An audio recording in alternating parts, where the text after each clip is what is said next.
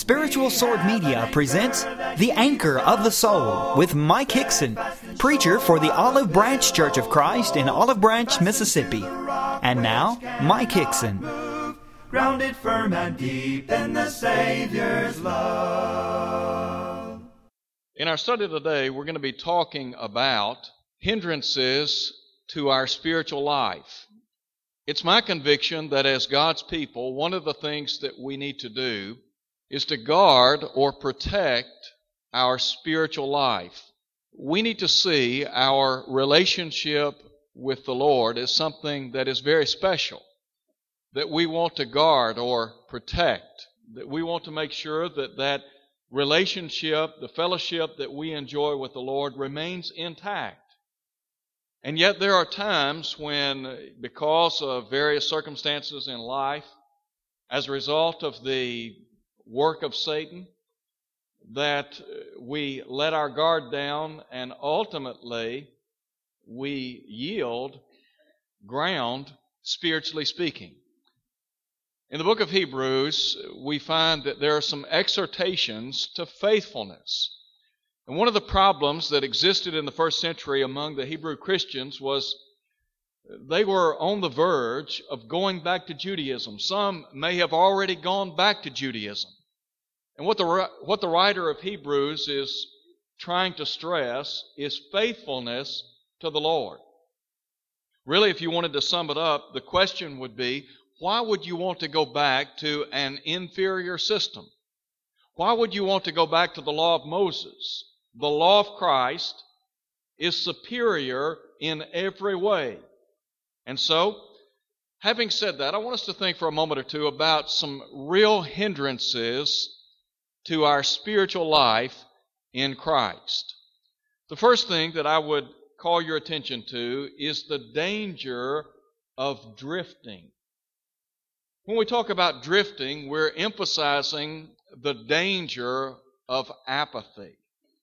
It might be summed up in the word neglect. And really, what happens when people begin to drift spiritually is that they are neglecting some very important aspects of Christianity.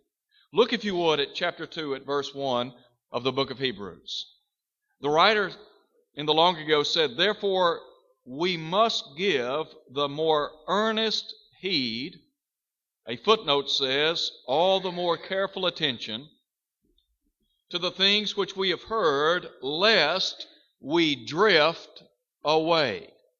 Some translations will say, lest we let them slip. And the idea is that spiritually speaking, we begin to drift in our relationship to the Lord. Now, bear in mind, the Lord has not moved. If anyone moves, it's us. Now, drop down, if you would, to verse 3. In verse 3, the question is asked, how shall we escape if we neglect so great a salvation?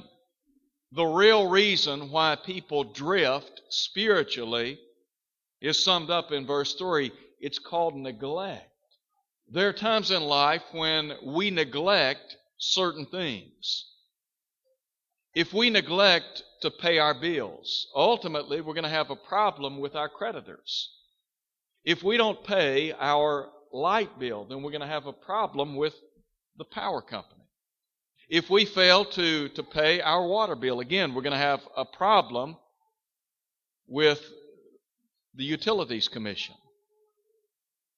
The Bible says that we ought to give the more earnest heed to the things which we have spoken, lest we let them drift, unless we, as the people of God, begin to drift. What are some things that you and I could neglect that will ultimately become a hindrance to our spiritual life? Let me suggest, first of all, we could neglect the Scriptures. We're not trying to reinvent the wheel here. We're just trying to look at the Bible. And there are some very real reasons why people drift or slip, spiritually speaking. One of the reasons is because people will neglect their Bible. They neglect the Scriptures, the Word of God. Did you know that one of the things that you and I need to do every day is read the Bible? And not just read it, but study it. Meditate upon it. Take the truths of God, incorporate them into our lives. Make them a part of our being, of our fiber. The psalmist in the long ago said, "Your word is a lamp unto my feet and a light unto my pathway," in Psalm 119 at 105. Paul said in 2 Timothy chapter 2 at verse 15, "Study to show yourself approved unto God, a workman that needeth not to be ashamed, rightly dividing the word of truth." Over in the book of Hosea, Hosea indicted the people of God in the long ago, he said, because they were not growing spiritually. He said, "My people are destroyed for lack of knowledge." If you and I do not spend time in the Word of God, we're going to die, spiritually speaking. In Hosea chapter 8 at verse 12, the prophet said, "I have given unto them the great things of my law, but they were counted as a strange thing." Have you ever been separated from a friend or a family member for an extended period of time? Maybe as a result of where you live, or maybe your occupation, or some of the things in life, you're prohibited from staying in touch with somebody that maybe is very close to you. I suspect that all of us have probably been separated from people that we love from time to time. It's not uncommon to hear individuals, when they see one another again, to say, "Where have you been, stranger?" Well, what's the point? Could God say to you, "Where have you been, stranger," when it comes to my word? God, through the prophet, said, "I gave unto you the great things of my law, but they were counted as a strange thing." Here were people that were entrusted with the very oracles of God, based on Romans chapter 3, verses 1 and 2. And yet, because they had laid aside the Word of God, His commandments, His Word, were strange in their ears. So don't neglect the Scriptures. But also, there's the possibility that we might neglect our supplications or our prayers to God. Jesus said that men ought always to pray and not to faint. You and I have a great blessing when it comes to praying. God communicates to us through His Word. We communicate to God through prayer. The Bible says the eyes of the Lord are over the righteous. His ears are open unto their prayers. God's ears are constantly open to our cries, to our petitions, to our supplications. But if you're not praying on a regular basis, you'll find yourself drifting. I don't know of anybody in the body of Christ that doesn't need help living a faithful life. We need a lot of things to keep us on course. The Scriptures, prayer, encouragement from fellow members of the body of Christ. There are a lot of factors that go into keeping us on track. But if you're not praying to God on a regular basis, you're going to have trouble staying true to the Lord. Let me also add to this idea, there is the danger of neglecting the services of the church. That would be Bible study and worship. Now, we meet here at Olive Branch twice a week for Bible study. We meet 2 times every Sunday for worship. Now, there are a lot of people in the world today that will say, "You mean to tell me I've got to come to Bible study and worship 4 times a week? Or 3 times a week?" Well, let me ask you this question. Why would you not want to come? Can you give me a good reason why you don't need to be here? Is it going to impede your spiritual growth?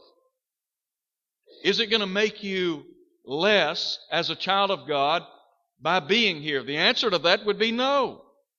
If anything, it's going to help you. The Hebrew writer said in Hebrews chapter 10, verse 25, not forsaking the assembling of ourselves together as the manner of some is. In Hebrews chapter 10, the writer is talking about, in that context, apostasy. And I think it's worth pointing out that linked to the apostasy that he is describing in that context is the forsaking of the assembly. If you're not attending worship services and Bible study, it's going to be hard for you to grow spiritually. It's going to be hard for you to grow closer to the Lord on a regular basis. So my exhortation to you, don't neglect the services of the church. Plan to be here. Make it a point. Don't get up on Sunday morning and say, are we going to go to services today? When Sunday evening rolls around, don't look at one another and say, are we coming tonight? Are we going to attend services tonight? Make it a point. Mark it down. Make it a part of your life. Say, we're going to be here, come what may. So, neglecting the services of the church. Let me also suggest that another way that people drift spiritually is when they neglect servanthood. Now, the Bible talks repeatedly about the fact that you and I, as God's people, are servants. Paul said in Romans chapter 6, verse 18, that we are the servants, we are the slaves of righteousness. We are to use the members of our body as instruments of righteousness for good. Now, there are a lot of people in the body of Christ that will drift in their relationship to the Lord because they're not involved. One of the great things about being involved in the work of the church is it helps you to drop an anchor. It's going to give you some stability. There are a lot of things that you and I can do in the body of Christ. All of us have varying responsibilities and varying abilities. What we need to do is isolate whatever abilities that we can perform and then do them. Work together. Let me just challenge you with this. If you'll make it a point to go and visit somebody. Jesus talked about in Matthew chapter 25, I was sick, and what? You visited me. Go visit somebody who's sick or shut in, who has been experiencing some trials and difficult times in their life. I will promise you one thing. You will walk away feeling better than the person you visited. They will end up inspiring you. I can promise you that. Go visit somebody. Visit somebody that's had a lot of trouble, and you will walk away counting your blessings. Don't drift. Number 2, turn over to chapter 3. In chapter 3, there is the danger of deceit. In verse 12, the Hebrew writer said, beware, brethren, lest there be in any of you an evil heart of unbelief in departing from the living God, but exhort one another daily, while it is called today, lest any of you be hardened through the deceitfulness of sin. You and I, we would readily agree that we have to guard against the adversary, the nefarious work of the devil. The Bible talks about how we are to be sober, to be vigilant. Our adversary, the devil, walks about as a roaring lion, seeking whom he may devour. The writer in Hebrews chapter 3 brings to mind some experiences that the Israelite people had following their deliverance out of Egyptian bondage. And as a result of their bad experiences, the writer is saying, don't fall into the same trap. He uses the expression, the deceitfulness of sin. Two of the problems that ancient Israel had following deliverance out of the bondage of Egypt. Number one, disbelief. Now you can go back and read, for example, in Exodus chapter 17, where they had traveled from the wilderness of Sin over to Rephidim. And there, the Bible says, there was no water to drink. And so the people cried out, "Give us something to drink." And then, do you know what they began to do? They began to murmur and complain. They began to question, in a sense, the wisdom of God, the wisdom and the power of God, saying that they had only been delivered out of Egyptian bondage so that they might be killed in the wilderness. That was foolishness. That was nonsense. In Numbers chapters 13 and 14, we read of where God, through Moses, appointed 12 men to go out and to survey the land of Canaan. 10 spies came back, and you know what? They had an unfavorable report.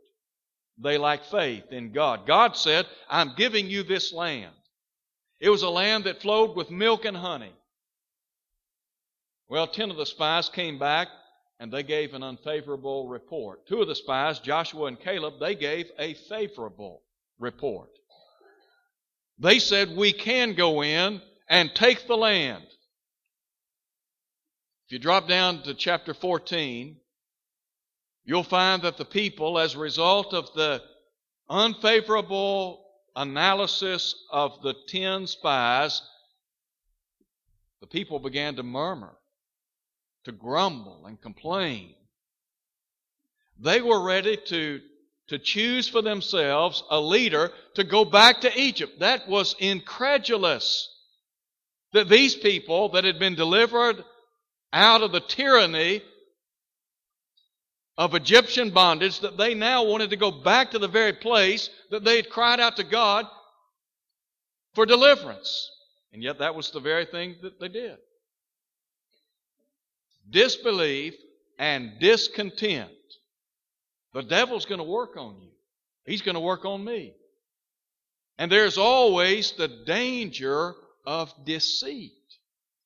These people were deceived into believing that they could not accomplish what God said they could do. And then they began to murmur and complain and question the power of God, and all it did was create monumental problems. As a matter of fact, the Hebrew writer talks about how God was angry with these people. As a result, many of the people died in the wilderness. They had to wander in the wilderness for 40 years. When we talk about the danger of deceit, let me also add to this another factor. It's called despite or despising. There are some people that despise spiritual things. If the devil can get you to the point where you despise spiritual things, or say the Word of God, when you hear the Word of God proclaimed, when you read the Word of God, and then you begin to say, "I get tired of hearing about that," or I wish he would quit talking about that. The Bible says in Proverbs 13:13 that those who despise the Word will be destroyed. Look over, if you would, in Hebrews chapter 10.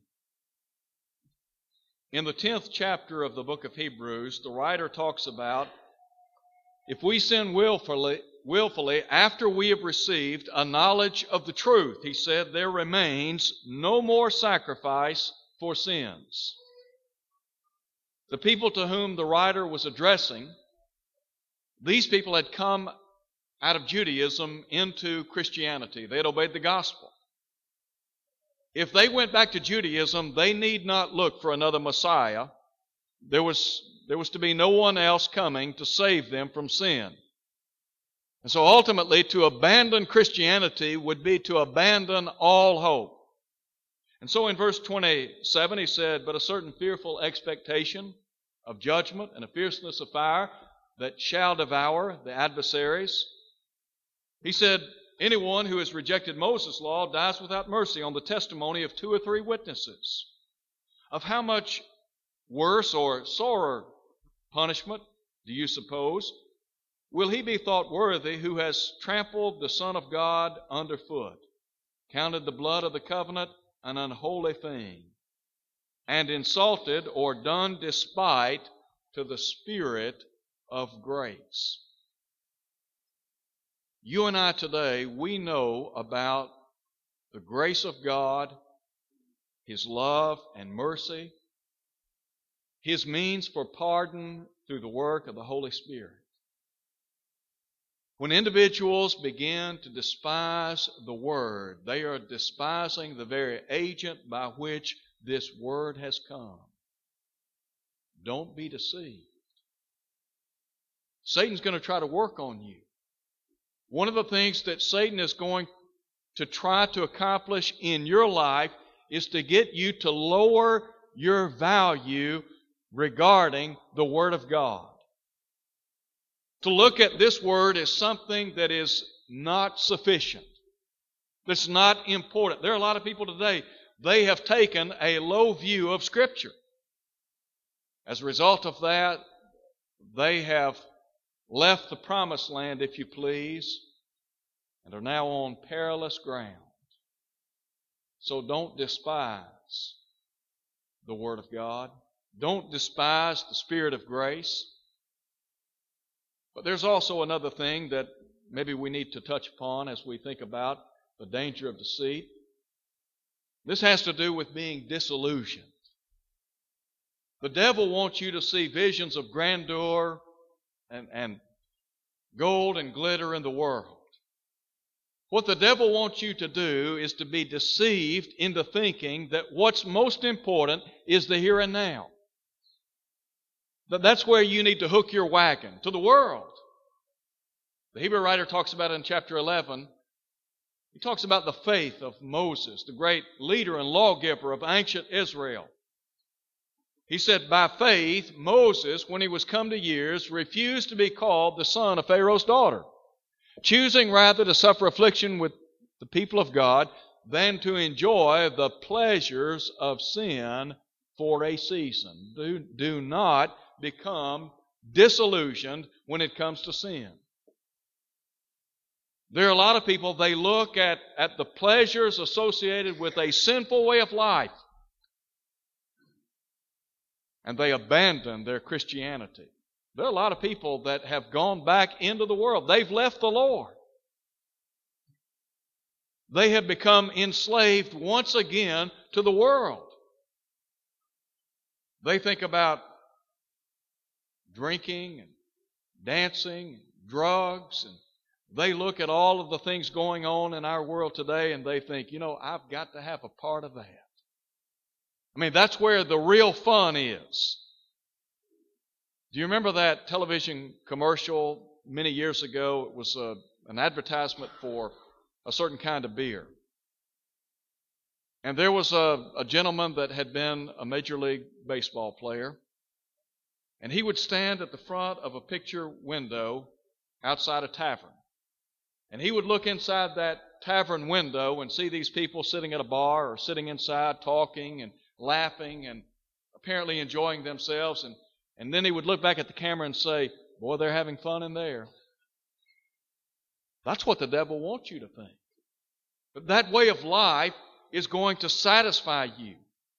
I can promise you it won't. Finally, and thirdly, turn back now, if you would, to Hebrews chapter 5. There is the danger of dullness. What we're talking about here has to do with our hearing, our reception to the Word of God. Look at verse 11. The writer said, of whom we have much to say and hard to explain, since you have become dull of hearing. You ever tried to talk to somebody that can't hear well? It's hard to carry on a conversation with a person like that. Not long ago, I had lunch with a fella, and He's supposed to wear hearing aids, but he didn't have his hearing aids. Well, we couldn't even carry on a conversation. He couldn't hear a word I was saying. It's difficult to communicate with people if they can't hear. Now, the writer here is talking about people who have become dull of hearing when it comes to the Word of God. I said a moment ago, we're not trying to reinvent the wheel here. And some of the things that we talk about, some of the points that we press, they go back to one central theme, one grand idea. In Hebrews chapter 5, the writer is going to focus again on the Word of God, the Scriptures. And there are a couple of things that he's going to point out. The first has to do with our acquisition of the truth. The second thing has to do with our apprehension of the truth. These people were not listening to the Word of God. They were not applying themselves to the truth. As a result of that, guess what? They had very little apprehension by way of God's truth. So look at what he says. For though by this time you ought to be teachers, you need someone to teach you again the first principles of the oracles of God. You have come to need milk and not solid food, for everyone who partakes only of milk is unskilled in the word of righteousness, for he is a babe. But solid food belongs to those who are of full age, those who by reason of use have their senses exercised to discern both good and evil. Jesus said, he who has ears to hear, let him hear. Matthew 13:9. You and I, we have to be very attentive when it comes to the Word of God. Sometimes individuals will let the Word of God go in one ear and out the other. And the writer here is saying, you need to be very careful. Do not become dull in your hearing. Take what is said, make it a part of your life, grow, mature, and in so doing, God will bless you. There's the danger of having dull ears.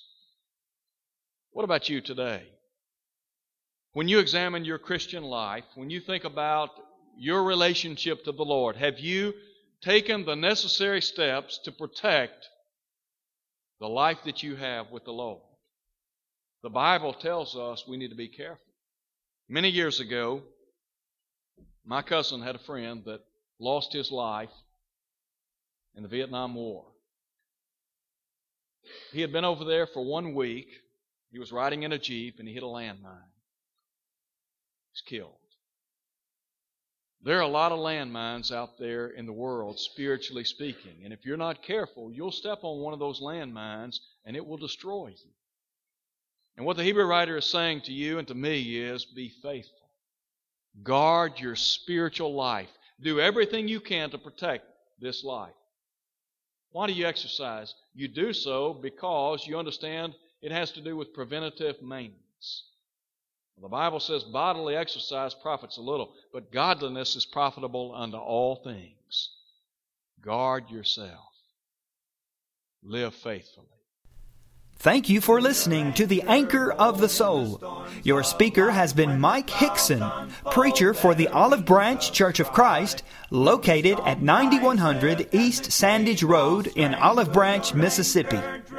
To hear this lesson again and to see video archives, go to olivebranchchurchofchrist.org.